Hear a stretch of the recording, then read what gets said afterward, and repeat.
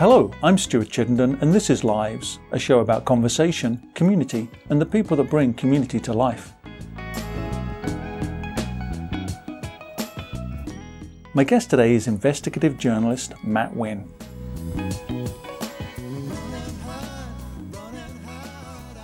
Matt Winn is a data reporter on the investigative team at USA Today. His work there has looked at doctors who continue to practice despite being banned in other states, the spread of copycat legislation from state house to state house, and the shortcomings in care for pregnant women. Before this, he worked for a medical news site, the Omaha World Herald, and in Phoenix and Springfield, Missouri. He went to school at the University of Missouri, but Omaha is his home. Matt has 3 kids and a lovely wife, Sarah. Matt, welcome to the show. Thanks for having me. So we were just chatting and I was wondering, is there a good story that you have worked on that would perhaps give us an entry into understanding what is the work that you do? Sure. Our last one was very, investigative is the wrong word for this one, but one thing that we did was we looked at the testimony in the House hearing about impeachment, and we looked at all the words that were said, all the, thousands upon thousands, the 11 hours of testimony at that hearing. And we split them into, okay, here's what Republicans were saying and here's what Democrats were saying.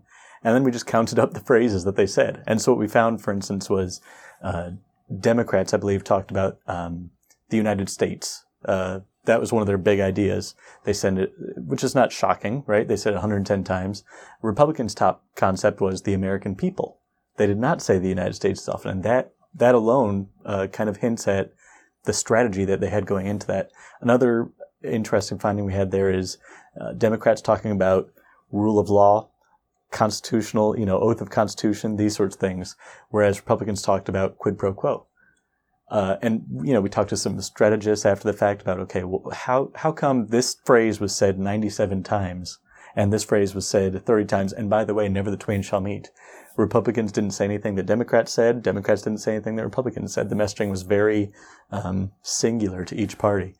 And it kind of revealed something about how each party went into that debate and what they meant to accomplish while they were there. So that's one example. On the more investigative side, I mentioned the copycat legislation. With that one, what we did is we wrote an algorithm basically that slurped up every bill introduced in state houses over the course of the past decade. And it compared the wording in them, the language in them, and we found giant chunks of these bills that are just, maybe not literally copied and pasted, but damn close to going from one to the other, to the other, to the other. And we kind of looked at the networks and how this pans out, how these ideas go from place to place and why they are so similar, why they change so little, why the same stuff is happening in Florida and Missouri, and the nature of what they're talking about.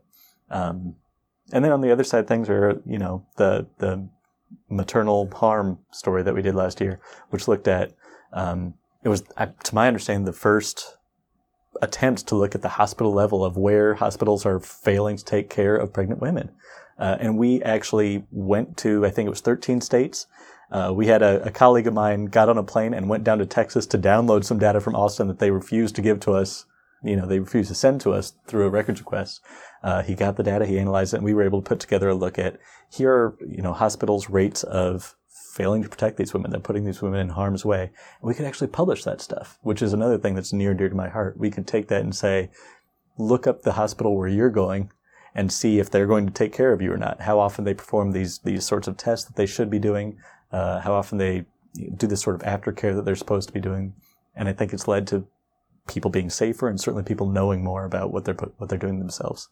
It's interesting hearing you share those stories because it's becoming clearer in some ways what your bio reference, which is being a data reporter. Yeah. And of course, if you say, I'm going to buy a newspaper so I can read about some statistics, that isn't exciting, right? So in some ways, it feels as if part of your work is about accessing data and interpreting it in a way that a story can be told to the public at large. Absolutely. And, I took the same algebra class 3 times in high school because I flunked it every time. I did not come from this strong math. I wanted to tell stories and find things that people didn't know about. And data, data is just one word for it, right? It's computer writing code, algorithms, these sorts of things.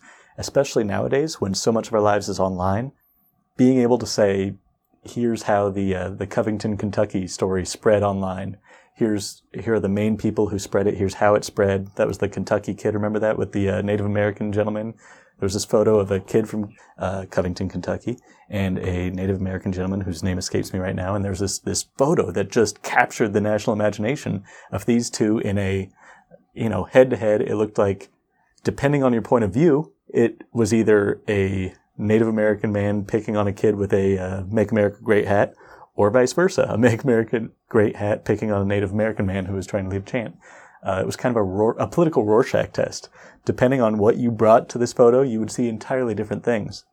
And we were able to do a story looking at, okay, here's how this story spread. Here's who first put it out there, and here's when it gained the most followers. Here's when it got picked up by the left, and here's when the right-wing media operation swung into full force and blew it up on a different scale, which was fascinating. That also was my first time having all of my records, my emails, everything put on legal hold because we were sued. But, we didn't do anything wrong. We just said who published the story when and how they put it out over social media. Another part of what you were describing about some of those illustrations of the stories you've written is actually how hard that sounds.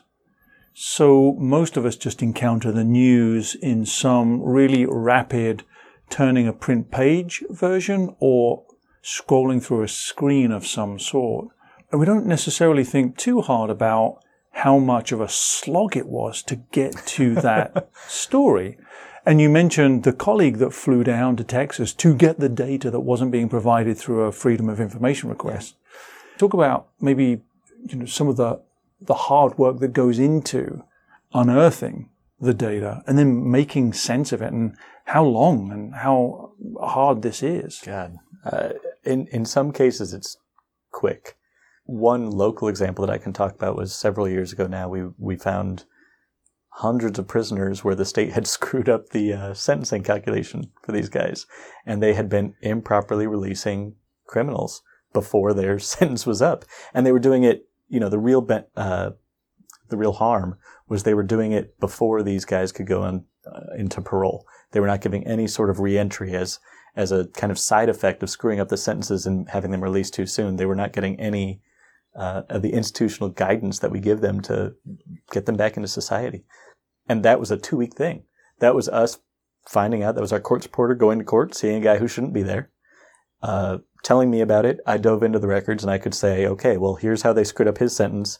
And now let's go online and find all the other cases of all the, I don't even remember the number, thousands of people who have been through the Nebraska correction system that have a similar screw up. That was, a week of guess and check on how to make that website work that way. And then a week of saying, is this right?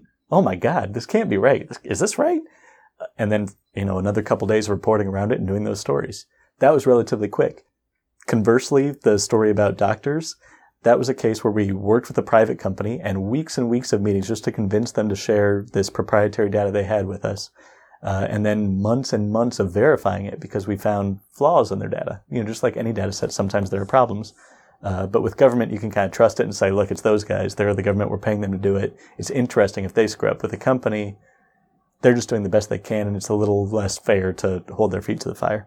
So it was months and months of verifying, is this Jim Smith, who has some terrible disciplinary record in New Hampshire, the same as the Jim Smith who is practicing in Utah? Do they have the same birth date? Do they have the same specialty? All those sorts of things that kind of let you verify one way or the other they are, in fact, the same person. Yeah, it can be a slog. It can really be a slog. It's hard to think too much about historical things, but even right now we're working on something that has me learning up on county property records in states that I have never even visited to see how they work, what they're tracking. By the way, when they say property tax, what does that actually mean in this case? Are they removing the fact that it belongs to a nonprofit? Because nonprofits are, learning the arcana of how different societies work, different local jurisdictions work, and taxing powers and authority, and then just how their dang website, how to open it up and how to get to what you're after to get this, what's going to ultimately be 3 or 4 paragraphs in a story. sometime in the next couple weeks.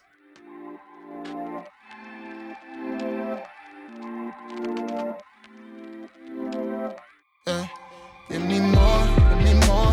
I've been knocking on that door for a minute. I ain't finished. I got wishes to explore. Now my wish is my command. It's myself who I implore. With my brothers, we got memories. We ready to enjoy. Feel it coming now. This isn't for nothing. Finish running, finish rushing. Yeah, this ain't no discussion. We got so much life. I decided that it's all good. Living in the moment, so that's something that we all should. Do it for the people in my city and in all hoods. Staying up ain't easy, so we gotta learn to fall good and get up out that hole you in. Glory be to God, cause he made you and you born to win. Many people giving up, then we end up mourning them. Remember when it's really dark, it's almost time for How do these stories come to you? I have the benefit of working with a team of fantastic reporters, some of the best in the entire country. There's about 20, 25 of us on the team. We have 5 or 6 on my data team right now, and the rest of those are just traditional kind of muckraking journalists who are out causing trouble and catching the bad guys, that sort of thing. They will often come to me with ideas, and they're all fantastic people. They will come to me with a harebrained, half-brained, half-cocked idea and say, is this possible? Or, hey, Matt, I've got a half-cocked, harebrained idea. Tell me what we can do from this. And sometimes they turn into something and sometimes they don't. These are people who are out there working contacts. They know, if you can think of high-profile cases that are in the news right now, there are people who talk to the lawyers involved with those or the pages involved with those, and they know kind of what's coming and what we can be doing to preview whatever's the next shoe to drop there. Traditional sourcing. One of the stories that I haven't personally been involved in, but really impressed me, was about a security company that is worldwide. Their whole shtick is, we're a private security company and we're full of police officers and, military, these sorts of things. What they don't tell you is it's all police officers and military who were fired for some reason, and that's why they take our crappy, low-paying job. So we're cheap and we have these high-profile guys. The side effect is we're cheap and they're the worst of the high-profile guys. And he was able to, I still don't know how exactly he got on that story, but that turned into a year-long deep dive into the problems this company was having, missing guns. He had to fly to Afghanistan to pick up some pieces of the puzzle. I mean, just, he's a world-class reporter, and I get to hear his ideas when they're at the neonatal stage and kind of hang my hat, if it makes sense. Is there a story that right now that is of interest? We're doing some stuff looking into the Boy Scouts of America right now. They're, at this point in their lives when they're weighing bankruptcy. And the question is, what happens to the Boy Scouts of America, this 100-plus-year-old institution, when they lose it all? What is it all in this situation, in this scenario? Boy Scouts of America is set up where they've got a national group, but then they also have a whole bunch of local groups. And what I learned, that it was not clear to me at the onset, is that those local groups hold almost all the assets. So do those get looped into this if they go belly up? I don't have the questions, but we're having to learn all that stuff very quickly, how their property holdings work, legally what's at risk and what's at stake here. That's one that is fascinating to me, and that's what I spent all day doing before I came here to hang out with you lovely people. In many ways, it's been upsetting to witness the diminution of trust in institutions. You'd have to be under a rock not to see the implications of the phrase fake news being thrown around as much as it has, and journalists being called enemies of the people. And now that's rippled out across the rest of the world, and we see other leaders in despotic countries using that kind of accusation to hold back or to diminish this sense of trust in journalists and the media. I wonder if you have a personal take on being a representative of this class that is being demonized at the minute. It is hard. It is difficult. I guess I haven't thought about the part you dropped there at the end, being a representative of this class. That's not something that I think about too often. But so this morning I had an interaction with a gentleman who was talking about how the Illuminati was involved in Kobe Bryant's death. And he knew this because he saw it on YouTube this morning. And I can't even tell you first the wheels in my head spun for a while, and then they spun off, and then this part of my head exploded. And then I did not have a reaction. I couldn't even continue the conversation in any real way because, that as much as that's just horrifying up from a 10,000 foot, I am a member of society level, as a person who actually tries to deal with facts and news and information, this sort of stuff, I can't, it's been several hours now. I still can't fathom exactly what he said to me. What that means as far as what information is, how it gets out there, and who's reading it and why they're reading it. In that case, that's far more, clearly having the Illuminati kill Kobe Bryant is far more interesting than just the man was in a horrific accident. How do you wrestle with that? How do you deal with that? And the fact that it's being weaponized by so many people, it's a lot to think about. So how I deal with being a representative of the class of people that do the more boring reporting, I am very careful, I think, about weighing in on anything political. That's something that I take to heart, and I've always taken to heart, and that's, I think, gone a little by the wayside over the past couple of years, especially as things have, since 2016, to be honest. But I try to be careful about it, and I think that that's for good reason. I do think we're at kind of a point, you were asking earlier about being the byline or the person behind the byline, having a personality there. And I do think that those areas are becoming a little more gray than they were when I was in journalism school, and for good reason. I still think we're working through that, and I am willing to learn. I'm not I'm not so bold to believe that everything I know and choose to be right is correct. And my take on that might change over time. But I do think it's important to let everyone know that you will listen to their, I'll tell you what, I went and looked up the Illuminati theory conspiracy. Who am I to judge? Maybe there's something there. I do think it's reasonable to at least let people know that you will hear their ideas and you will treat them fairly and you will give them the benefit of the doubt, no matter what they're talking about. Do you find some solace that comes from being a data reporter? And we talked about that not being a dry scientific endeavor, but it's a means to find the human story that lies within these bits of information that you sift through to weave together what is this data trying to tell us as a narrative. But the data itself is inherently neutral. But I just wonder if, for example, instead of being a columnist, an opinion writer, or a cultural critic of some sort, or a prognosticator about the future of the economy or something like this, that instead you can say, no, I'm just telling you what the data is telling me. And I don't know if that gives you some comfort. It does. But on the other hand, the data is only telling me what I have asked it, if that gives you any other spin. So I am constantly under the fear that I have screwed up that question in some way or brought some of my own biases into how I'm phrasing that question.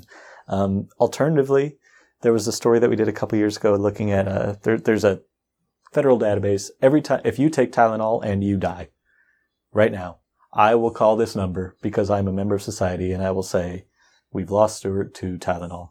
And it will go into a database, and there's an entry put in there. And we did a story a couple of years ago looking at the just dramatic increase in these, they're called adverse effects from drugs, that we've seen over the past 5-10 years. Just astronomical, 4-fold, 10-fold what they were, back in the mid-2000s, or even the 90s, if I recall correctly.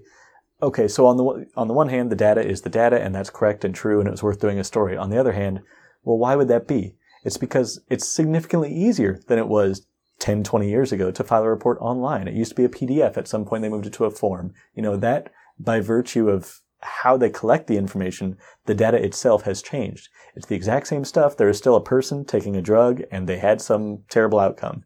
But for myriad reasons that are not going to be entirely apparent until you dig in, it's going to be misleading. Yeah, we can say there's a 4-fold, 10-fold increase in certain, side effects to certain drugs, and that's true. On the other hand, it's important to know why. Probably at least in part because it's significantly easier now to tell us what happened. So that sort of thing keeps me up at night. On every story that I do, I had an editor who told me, within the week before a story would run, why aren't you sleeping?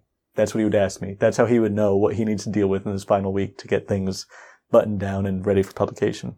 And that was a really good way to put it, because that's exactly what happens to us. I'm always terrified that I have missed something like that, like the fact that things have just become easier to report, or again, that I've phrased my question incorrectly and got an answer that I thought made sense. And so I'm bringing all my biases into it and saying, yes, that's good. Let's go with it. Yeah. So there, to your question, there is a little bit of comfort to the idea that I'm just dealing with data and just trying to tell us what data means. But there's all these other follow-up questions that don't exist with regular reporting. If I ask a gentleman for his opinion on something and he tells me, I know that I got it right. I can write down what he told me and I know that that's a fact. He told me that. All this stuff is a little more, you just have to be a lot more honest with yourself and question your assumptions and your biases at every possible point, which can drive you a little crazy.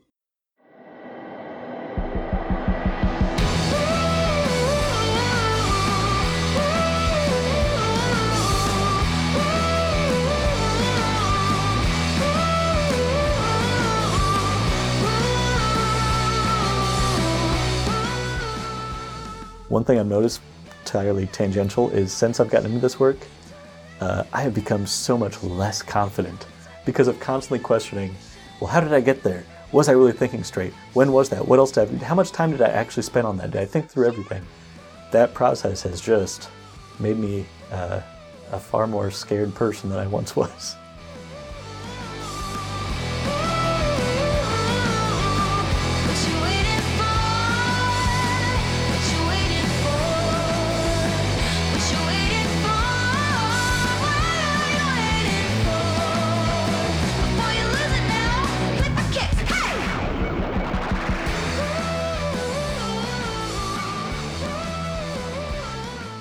So let me make a provocative statement then. I love provocative statements. Which is possibly complimentary to you, but offensive to everybody listening to the show.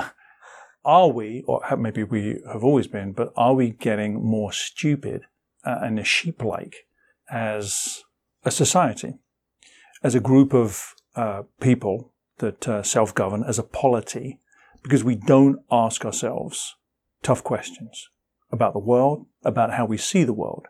Because what you were describing is how, as you've journeyed through your career, you have become more and more self-critical, self-aware, thoughtful about how you're responding to information, and you're trying to do your best. And you're even acknowledging, you've made some mistakes along the way with this, but you're always trying to see them for what they are, be honest with yourself. And it seems to me that maybe you might look at the world around you and think, it's a shame that society at large is not doing this. In fact, it seems as if it's going in the other direction. Well, I wouldn't wish that upon my worst enemy, that they do the same process. I mean, it's a horrible thing to live with, but I do get the question. Going back to my friend with the Illuminati and Kobe, that person was exploring information in a way that wasn't possible 50 years ago.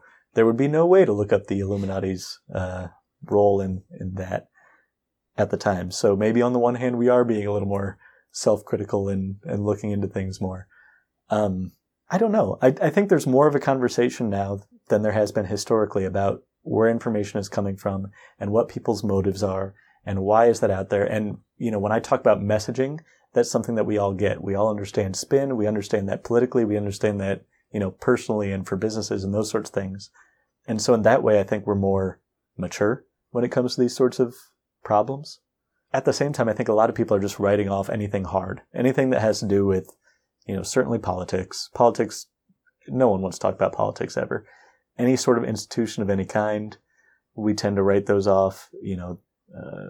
Politicians are bad, the police are bad, or, whatever position we want to take. And it kind of blocks us in and we kind of come with our own predetermined boxes on how things are going to end up, our own predetermined answers. Is there any advice that you give people, any sort of how-to tips when they throw their arms in the air and they say to you, Matt, like, how do I make sense of the information that's out there? What should I do? I have never given a tip in my entire life. Man, how do I make sense of the information that's out there? journalistically, when I go into things, and I use this in my own life too, I guess, is I'm always looking to at least know that the source is what the source is. So again, government data is one thing. It comes from the government. I know what they are. I know they're just a whole bunch of bureaucrats pushing pencils and filling out forms and typing into databases. And by the way, they're always getting laid off. So that's why these things might change in that way. I can understand what that is, and I can say, if I want to argue my taxes, for instance, I can go to their records and I can say, yes, this is your records and it shows XYZ. That's great. The minute that I'm relying on, I get these emails all the time from some shady marketing firm that says, we've just did a study, quote unquote, on, affordability for the middle class raising kids in America, and Papillion is number one. Wait a minute. Who are you? Who's paying you? Why would you ever do this study in the first place? Are you a family factory? Are you making families? Why are you researching such a thing? Questioning people's motives all the time. Why are they doing that? And then how did they get there? I think trying to understand, and how much thought did you put into it? So many of these kind of marketing sort of studies that I see are just poorly thought out. They're put out there so they can put out a press release and someone will say, oh, cool, my neighborhood is number one in the country. My city is number one in the country. I'm on a top 20 list. And lo and behold, people click on that stuff and they read it and they share it on Facebook and the Twitter machine and all that sort of thing. It works. And we just have to kind of step back and ask ourselves why. Why are they doing that, and why are we helping them? What are they getting out of it? You want to get someone who has nothing in it, which is why I love government. That guy who's getting paid $40,000 a year to type stuff into a database, you know what he's getting out of it? $40,000 a year. He would quit tomorrow if he had the opportunity.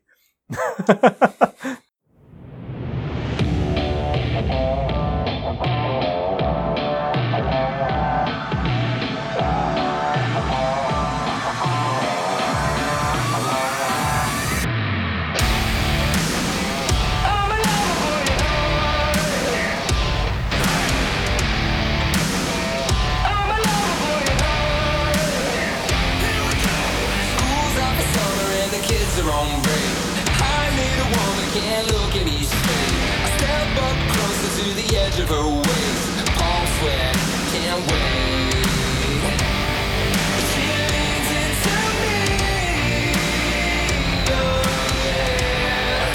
I grant her a dream, 'cause I'm a lover boy at heart. I'm a lover boy at heart. That's a great segue, not from you would quit tomorrow if you could, but to you, you're asking why do people do it? What's in it for them? How much thought have they put into this? How do they come to this? And I want to unearth a little bit of your motivations for doing the work that you do. Maybe the best way to start is just to ask you to share a little bit about your upbringing, and then we can sort of think about how do you get into journalism. My parents run a business in the old market, the Souk. My sister helps run the place now. There's a cool picture of my grandma who started the place on the wall with little tiny me and my little tiny sister. So you can look at that and then you'll know that's what I look like still to this day. So I got to grow up with that kind of entrepreneurial thing in the house all the time. And I had just a fantastic childhood. My parents, it's an import store. And so throughout my life, a couple times we got to go on trips to go buy things for the import. Go into Turkey when I was a kid, twice, going to, all over Europe and these sorts of things. And then I had a fantastic childhood. I can't put too much more to that. Anything you can picture about an idyllic childhood, that was mine.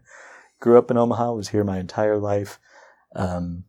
Went to Central High School, which is where I got into journalism.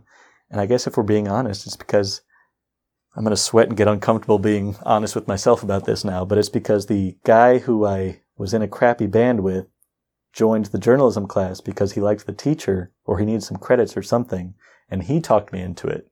So there we go. And yeah, he's the kind of teacher that everyone should have once in their lives. He loved the subject matter. He was able to inspire kids, and he got us to put our hearts and blood, sweat, and tears into the journalistic product. I got the bug and I got it bad. I knew I wanted to go to the University of Missouri because it's a fantastic journalism school.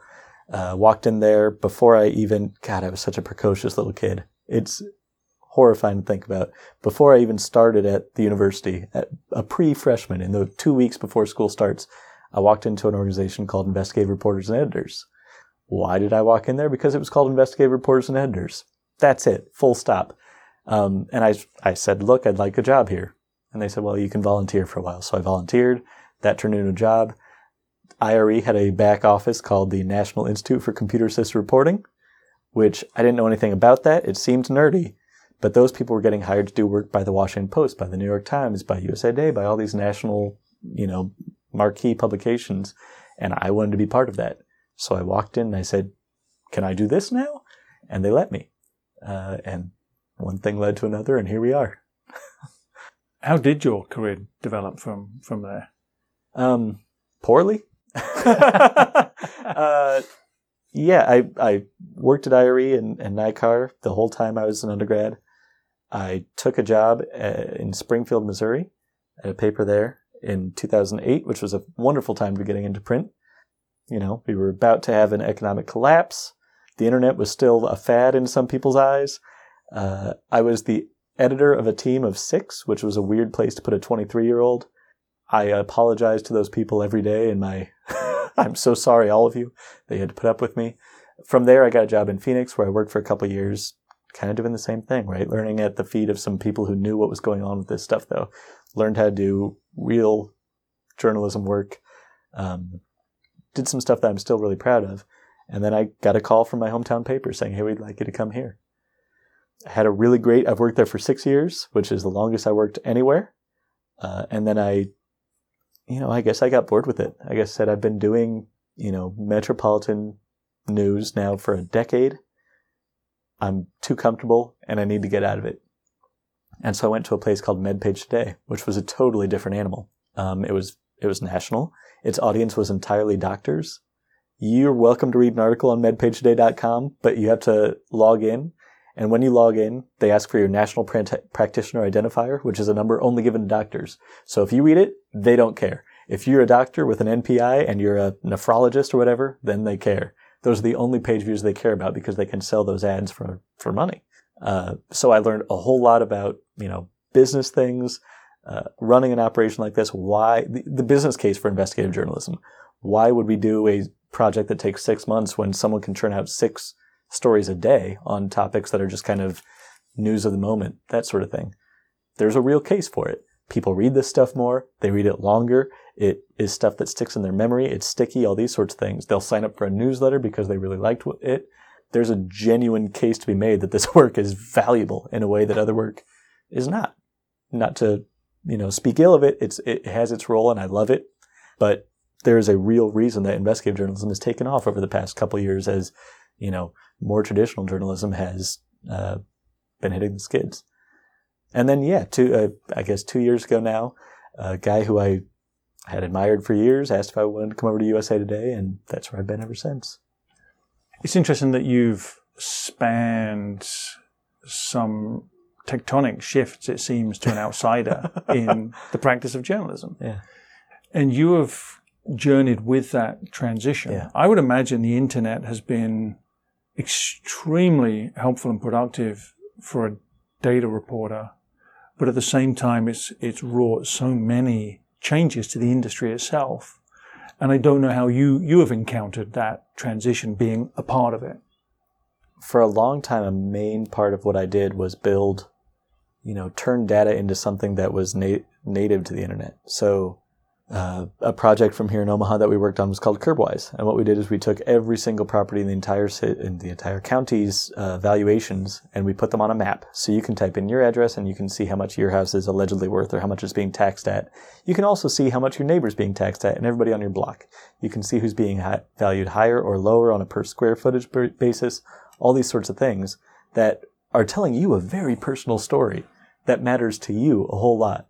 It's not a traditional narrative, but that's still storytelling, and that's kind of quintessential, taking data and turning it into a personal story. That really speaks to me. That's something that I Even now I can feel myself, I lean forward, right? That idea gets me going still. The idea that you can take, boring, dry, voluminous, hard to wrestle with information and make it very user-friendly and meaningful to people in a real way. I still see all sorts of applications for that.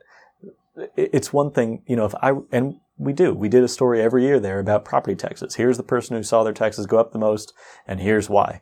And that's fine, and that's journalism, and that has a role, and that's traditional data journalism. But it's something very different to say, okay, so that's the story that matters to, the royal we, but here's a story that matters to you. And that's a huge trick that we could not do pre-internet. That is a move that we have in our back pocket now, something we have at our disposal that we didn't even 10, 15 years ago. The hospital story that I was talking about earlier, being able to say for these 13 states in every hospital, here is how they are treating their pregnant women.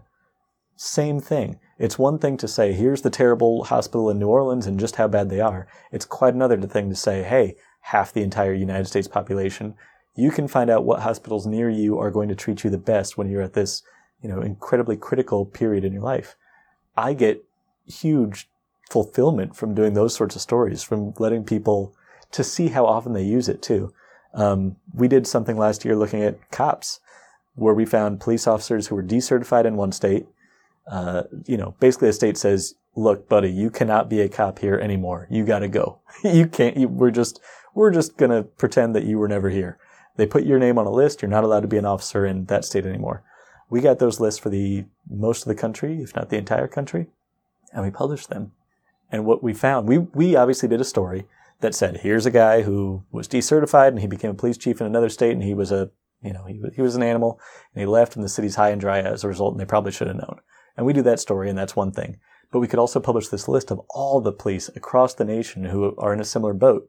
And we can see the numbers on that. We can see the millions of people who click and read those, who search for police officer names, officers that they've been in incidents with, or maybe their loved ones, or maybe they're people who I don't know exactly what their motivation is, but they're going there and they're saying, hey, I have reason to believe so-and-so is on this list. Let's see if they're there or not.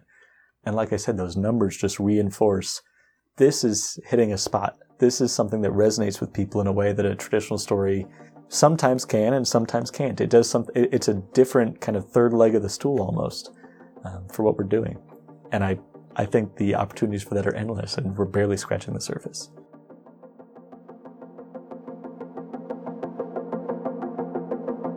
We are the chosen ones. We are the few. Our Father's favorite son. And we're coming after you. And we're coming after you. And we're coming after you. And we're coming after you. Our time has just begun to rise anew. Our world will come undone when we're coming after you. And we're coming after you. And we're coming after you. And we're coming after you. It's fascinating too that I think unearths another tension, which is the balance between the personal and the customizable, and the national and not generic but broadly applicable. Yeah. At the same time, we're seeing the decline in community media in favor of isolated channels or sources and a national perspective in some ways. And I'm wondering about that sort of tension, this drive for the personal, but yet the decline in kind of local reporting, Yeah. but your ability to be able to make it deeply personal and local. I think there's a lot of opportunity. You were talking about the pressures in the print journalism world earlier, and mostly those have been at the major metro daily, like the World Herald, like the Cincinnati Enquirer, like all of these like major city newspapers are really, they've been pinched over the past couple decades. But I think that they, more than anyone, has the ability to really make hay out of that sort of making personal move. And we've seen this, and that's promising to me. At the national level, I do think we've seen, the Washington Post, we've seen the New York Times, we've seen the Wall Street Journal kind of had a resurgence over the past couple of years as they've gotten online subscribers and they've invested more into reporting. And basically they've been able to turn from having advertisers fund things based on how many eyeballs the newspaper has to subscribers saying, this is a meaningful part of my day. The flip side of that is I think we're fooling ourselves if we don't admit that there's some sort of, political partisan part of that. If I say someone subscribes to the New York Times, you can make some assumptions about their political leanings right off the bat. Same thing goes for Breitbart. Same thing goes for the Wall Street Journal. That's not a way to make a good society. If we want to think at a high level about what we're doing here as Americans, that might be great for the business that I'm in, and bless it. Let's do it. I'm all for that. I don't want anyone to lose their jobs.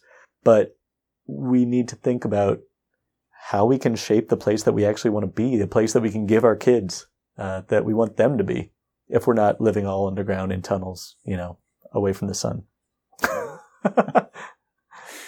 Well, that's a happy scene. Yeah, sure.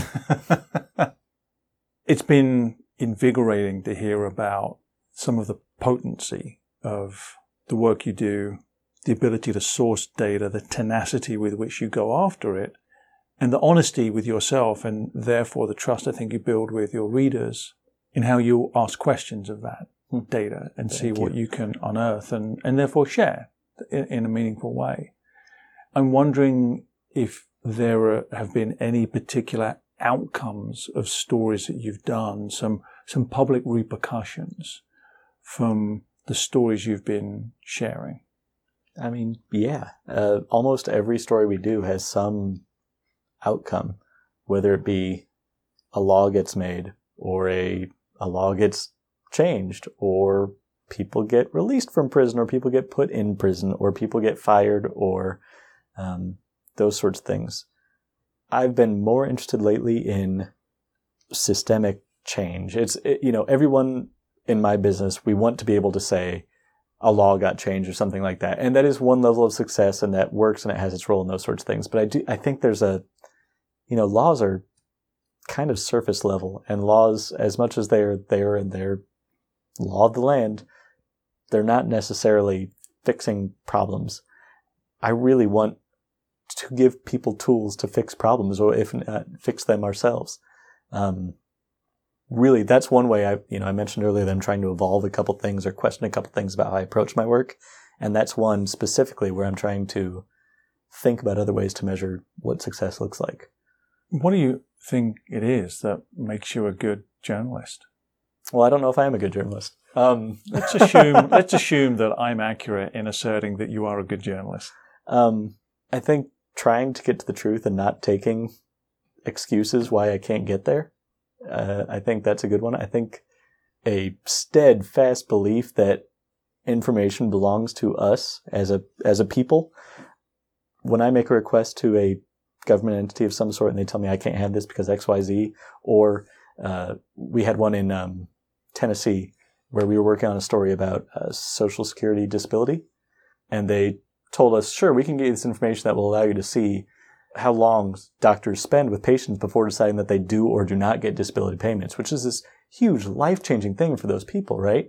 And we have reason to believe that doctors were spending maybe no time with them, or 5 minutes with their paperwork before saying, no, you don't qualify. We put in a request for data that would have allowed us to, sort that out one way or another. And they quoted us some $1 million plus bill. Yeah, we'll tell you, pay us $1 million. Well, we don't have $1 million, so we can't find out. We can't do that story. But I'll tell you what, we're going to write a story telling everyone that you wanted us to pay this much before you would tell us this basic stuff about how government works. So the idea that information is ours and we deserve to know that. And if this is happening, we have the right to know. And then kind of get persnickety about things when people say no or give us an exorbitant bill like that, calling them on it.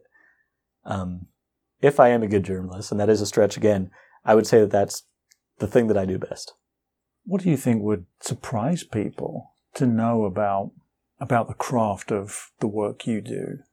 I ask that because I think there is so much misunderstanding generally about the work that many of us do that isn't the work that we personally do. And I also think that maybe the cultural presentations of journalists in action tend to try to tell a dramatic perspective. Yeah. Or else we're living at a time, as we talked earlier, when the craft is being demonized in some way.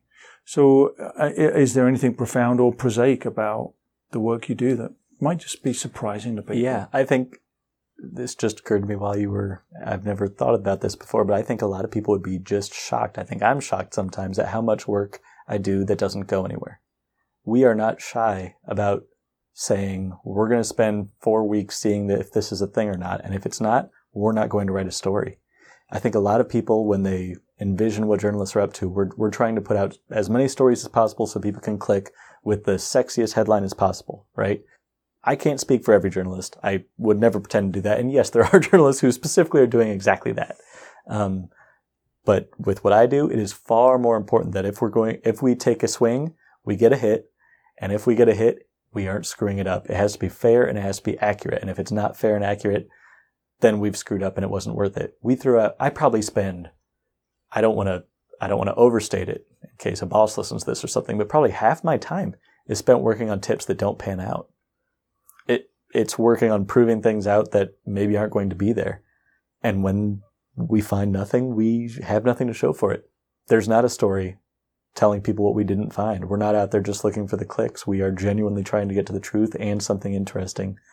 And if it turns out that it's not true or not interesting, there's no story.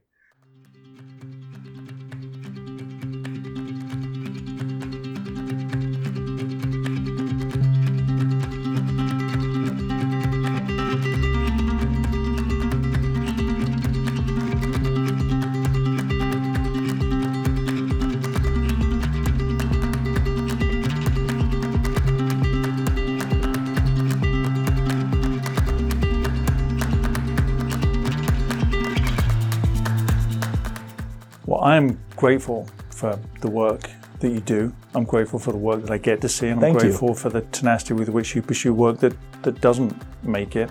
And I'm grateful to you coming on the show, Matt. So thank you for being here. Well, thank you so much for having me. This was a blast. I can't believe it's been over already.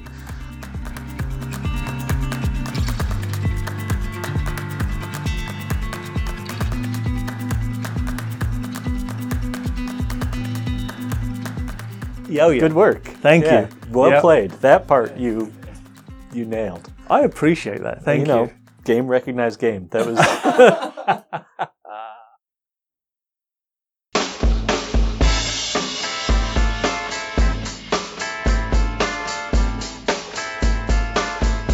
That's the end of this week's show.